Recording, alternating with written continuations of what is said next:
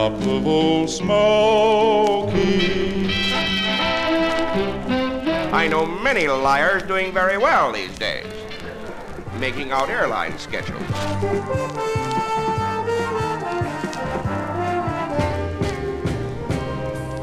Mr. Bojangles, a date which will live in infamy. C'è la luna, mezza mare, mamma mia, maradare. How long have you been in the cake business, Mr. Proudfoot? Long enough to know a crumb when I see one. Time now for Spinning My Dad's Vinyl. Here with all his skips, scratches, and pops is my dad, Frank Vaccarello. Thanks, sweetie, and thank you for tuning in to episode 112 of Spinning My Dad's Vinyl. Okay, a few months since episode 24 has turned into almost 2 years, but we are finally going to finish the great story about how early recording devices became the music machines of the 1950s. So, get ready to hear some great tunes while we learn about how we got the music you want when you want it with Volume 112, Music America Loves, Part 2.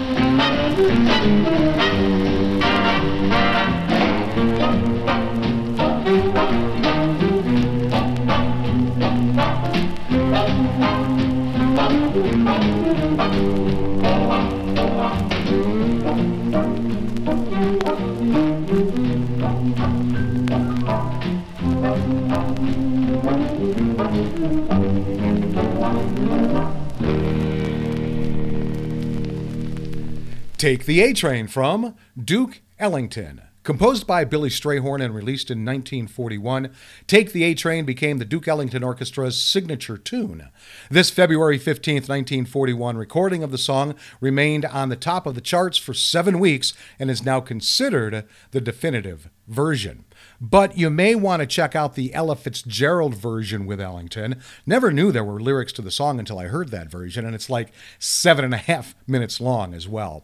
Also, sorry about the skip, but I don't think it affected the song much, which is why I still played that recording. Okay, why this record for this episode?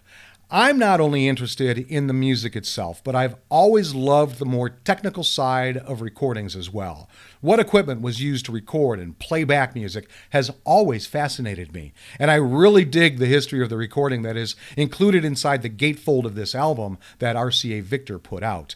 In episode 24 of this show, way back in June of 2021, I read the first few paragraphs of the history of the RCA Victor Company and how it helped propel the recording industry. I talked about the rivalry between Thomas Edison and Alexander Graham Bell to produce the first workable talking machine and how the technology was bought and sold and improved over the years. I will complete that story in a few minutes. But first, let's begin again.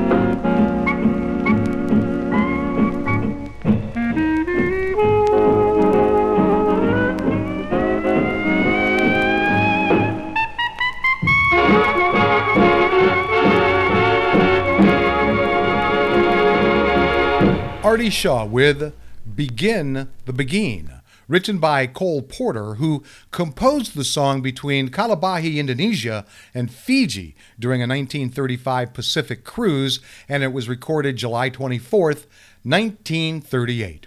Okay, let me tell you about my dad's vinyl I have chosen for this episode. Various artists, 60 years of music America loves best, on the RCA Victor Red Seal label, number LM6074. It's a 2-vinyl LP compilation gatefold format. It was released in 1959 in the U.S. Its genre is jazz, pop, classical, folk, world, and country. Its style is vocal, opera, romantic, swing, and instrumental. There's a lot of different music on here. We'll hear 7 of the 14 songs on disc 2 of this 2-record set, which is sides 2 and 3. Now, I will reread the first paragraphs from the liner notes here, and will add to what I read in episode 24 in the bio section of this show. This 2-record set of performances ranging from Caruso to Belafonte can truly be regarded as unique. The history-making performances in these grooves comprise a distinctive recorded document, a mirror of American musical life dating back to the beginning of the century. This collection is unique in another respect, for it represents a historical survey of RCA Victor and the development of recorded sound from the period of the acoustical process to the era of high fidelity. Glamour, high financial adventure, and daring do are elements in the story, but even more significant is the fact that the basic planning of the company stemmed from the marriage of art and science. The excellence of the ultimate product derives from the most fertile of unions. General David Sarnoff, chairman of the board of Radio Corporation of America, touched upon this theme, the union of art and science, on the occasion of the 50th anniversary of Victor Records. He stated, "Science has a natural affinity with music. The phonograph is a perfect illustration of the strong relationship that exists between the arts and science. Music is a wonderland of the arts in which scientists find new challenges for invention." Okay, let's see what prices this record is being sold at on Discogs.com. 2 years later, it still hasn't been sold on that site, although 91 people claim it in collections, which is 31 more than 2 years ago. They were being sold on eBay for anywhere between $5.50 to $11, and there were several on Amazon for $4 to $20. Now, my dad's vinyl is in fair condition. There's plenty of crackling on this, so it sounds like he played it quite a bit. I think the album gatefold cover is in fair to good condition. You can see the circular markings of the record pressing against the back cover, which had been doing so for decades, of course, but there really isn't much other wear. But, of course, my dad has his address label on the front cover. So I will value my dad's vinyl at $1.50. Now, on to a famous conductor we featured on a past 78 RPM Sunday of this show.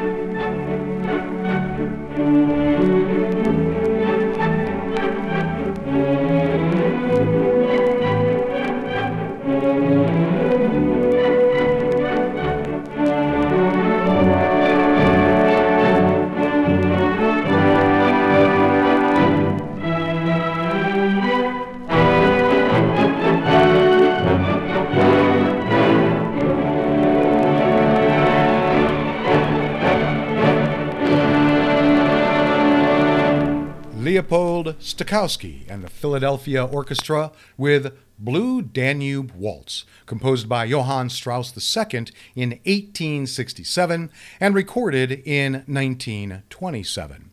Now on to the history part of the liner notes I did not get to in episode 24.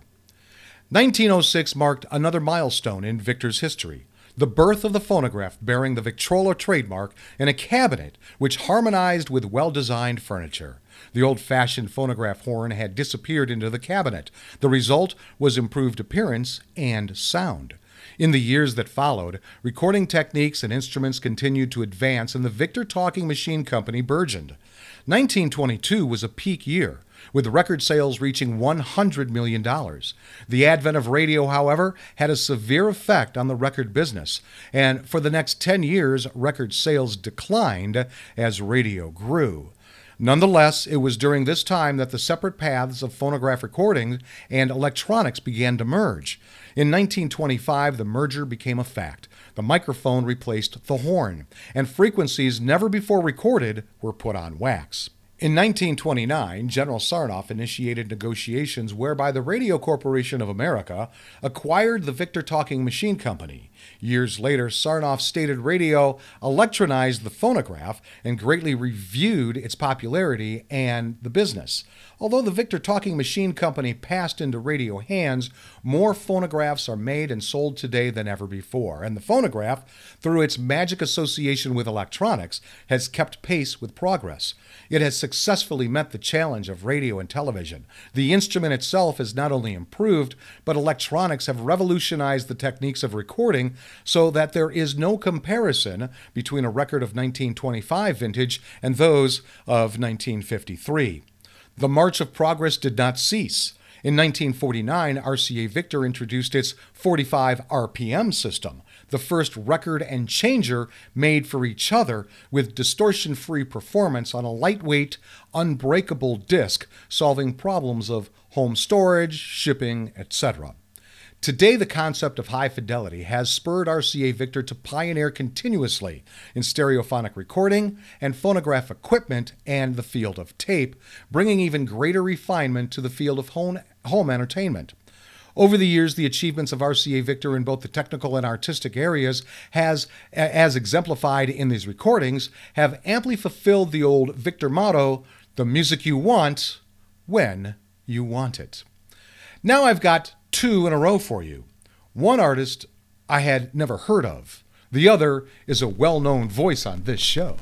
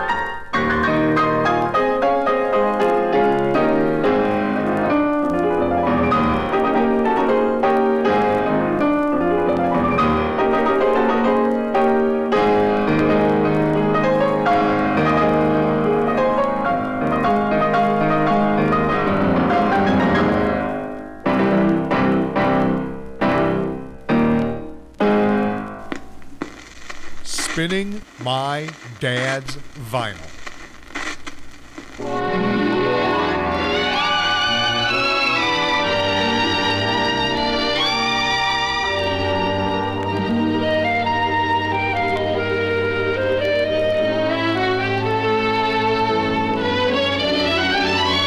Alone from night to night you'll find me, too weak to break the chains that bind me. I need no shackles to remind me I'm just a prisoner of love. For one command I stand and wait now, from one who's master of my fate now. I can't escape, for it's too late now. I'm just a prisoner of love. What's the good of my caring if someone is sharing those arms with me? Although she has another, I can't have another, for I'm not free. She's in my dreams, awake or sleeping. Upon my knees to her I'm creeping. My very life is in her keeping. I'm just a prisoner of love.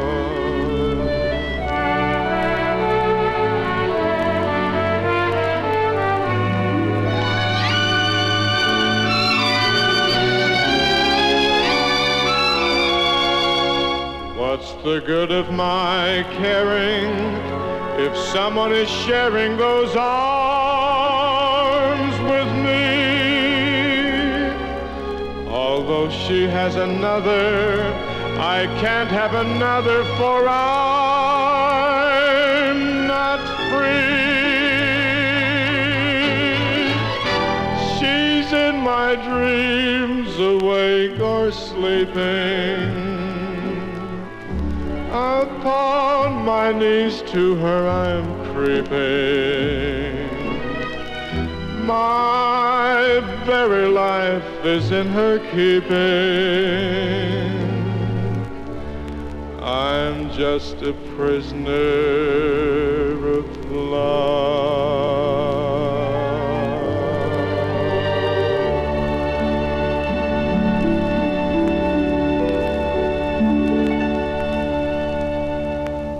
There was Perry Como with Prisoner of Love, written by Clarence Gaskell, Russ Colombo, and Leo Robin in 1931, and recorded in March 1946. And before that we heard Jose Iturbi with Polonaise in A flat, composed by Frédéric Chopin in 1842 and recorded in 1946. Okay, time now for this episode's interesting side note. And it has to do with the most recognizable dog in the world. And yes, this is a repeat because people ask me about it. However, this time I dug a little deeper. I have often been asked, who is that dog that is looking at the phonograph player? Nipper was born in 1884 in Bristol, England, and died September 1895. He served as the model for an 1898 painting by Francis Barraud titled His Master's Voice. This image became one of the world's best-known trademarks. He was named Nipper because he would often nip at the backs of visitors' legs. Nipper originally lived with his owner, Mark Henry Barraud, in the Princess's Theater, where Barraud was a scenery designer. When Barraud died in 1887, his brothers Philip and Francis took care of the dog. Nipper died of natural causes in 1895 and was buried in Kingston upon Thames at Clarence Street in a small park surrounded by magnolia trees. As time progressed, the area was built upon, and a branch of Lloyd's Bank now occupies the site. On the wall of the bank, just inside the entrance, a brass plaque commemorates the terrier that lies beneath the building. On March 10, 2010, a small road near to the dog's final resting place in Kingston upon Thames was officially named Nipper Alley in commemoration of this well-known resident. In 1898, 3 years after Nipper's death, Francis Barraud, his last owner and brother of his first owner, painted a picture of Nipper listening intently to an electric Edison Bell cylinder phonograph. Thinking the Edison Bell Company, located in New Jersey, might find it useful, he offered it to James E. Huff, who promptly replied, "Dogs don't listen to phonographs."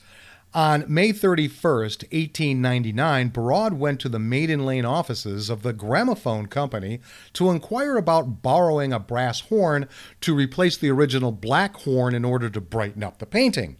When Gramophone Company founder and manager William Barry Owen was shown the painting, he suggested that if the artist painted out the cylinder machine and replaced it with a Berliner disc gramophone, he would buy the painting. Barraud obliged, and the image soon became the successful trademark of the Victor and Gramophone Company Limited record labels and eventually the Radio Corporation of America after the acquisition of the Victor Company in 1929. Emil Berliner registered the trademark for use in the United States on July 10, 1900. The slogan, his master's voice, along with the painting, was sold to the Gramophone Company for £100, which is equivalent to 11,511 pounds in 2021, or a little over 14,000 US dollars. Half for the copyright and half for the physical painting itself. The original oil painting hung in the EMI boardroom in Hayes, Middlesex for many years. I think a few famous artists recorded for that label, especially those that recorded at Abbey Road Studios. And it is the image that adorns the back cover of this 2-record set.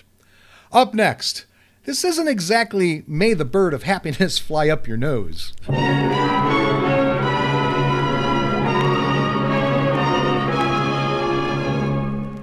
beggar man and the mighty king are only different in name, for they are treated just the same by fate. Today a smile and tomorrow a tear, we're never sure what's in store. So learn your lesson before it is too late. So be like I, hold your head up high, till you find the bluebird of happiness. You will find greater peace of mind, knowing there's a bluebird of happiness.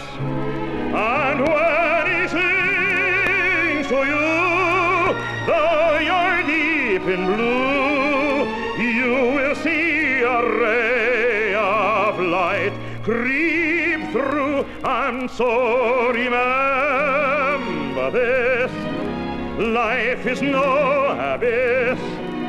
Somewhere there's a bluebird of happiness.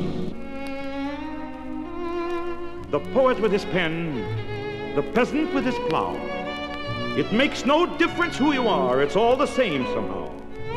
The king upon his throne, the jester at his feet, the shop girl, the actress, the woman on the street. It's a life of smiles and a life of tears. It's a life of hopes and a life of fear. A blinding torrent of rain and a brilliant burst of sun. A biting, tearing pain and bubbling, sparkling fun.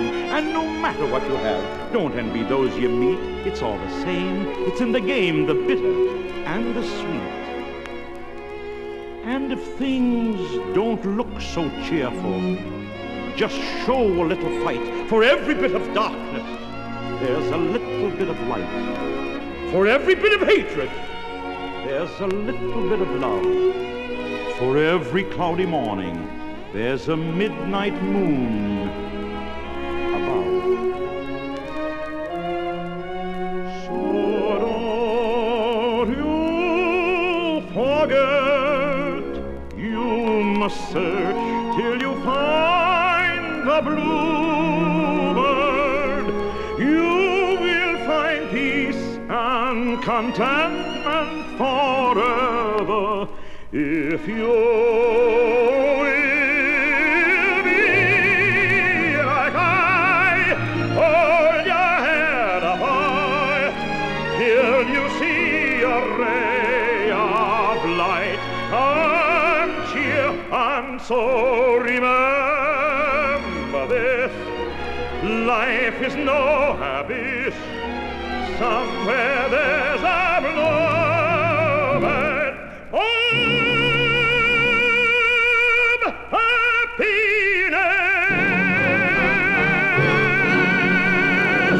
The Bluebird of Happiness by Jan Peerce, written by Edward Heyman, Sandor Harmati, and Harry Parr Davies, and recorded in 1958. Well, I hope you enjoyed this episode as much as I enjoyed bringing it to you. I appreciate you indulging the technical geek in me while we learned some interesting history about recording and playback technology. If you really want the full picture, go back to listen to episode 24. This record, with music that was spawned the first nearly 60 years of last century, certainly encompassed a wide variety of those recording techniques, along with a wide variety of musical genres. And I'm glad I dug deeper into the history of Nipper. This was not an album I remember my dad playing much, but I'm certainly glad he had it in his collection. I've gotten 2 really good episodes out of it. So, let's finish with a song by a musician mentioned in The Muppet Movie. When Ralph the dog is tickling the ivories at that dive bar, he says, "I'm no Heifetz, but I get by."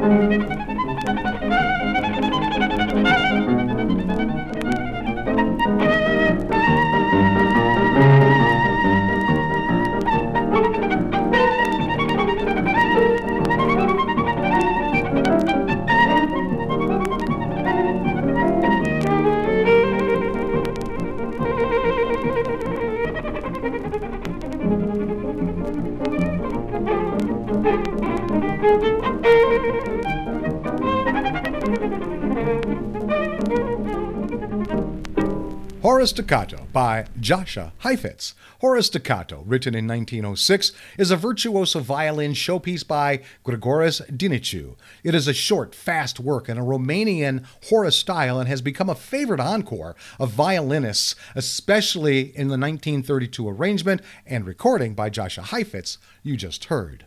And there you have selections from the first 60 years of the 20th century.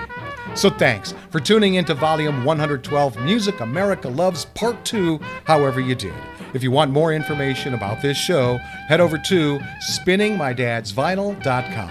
I'll be back next week with all my skips, scratches, and pops for Volume 113, Louis The Jazz Masterpiece Part 2. Until then, go with the flow, my friends.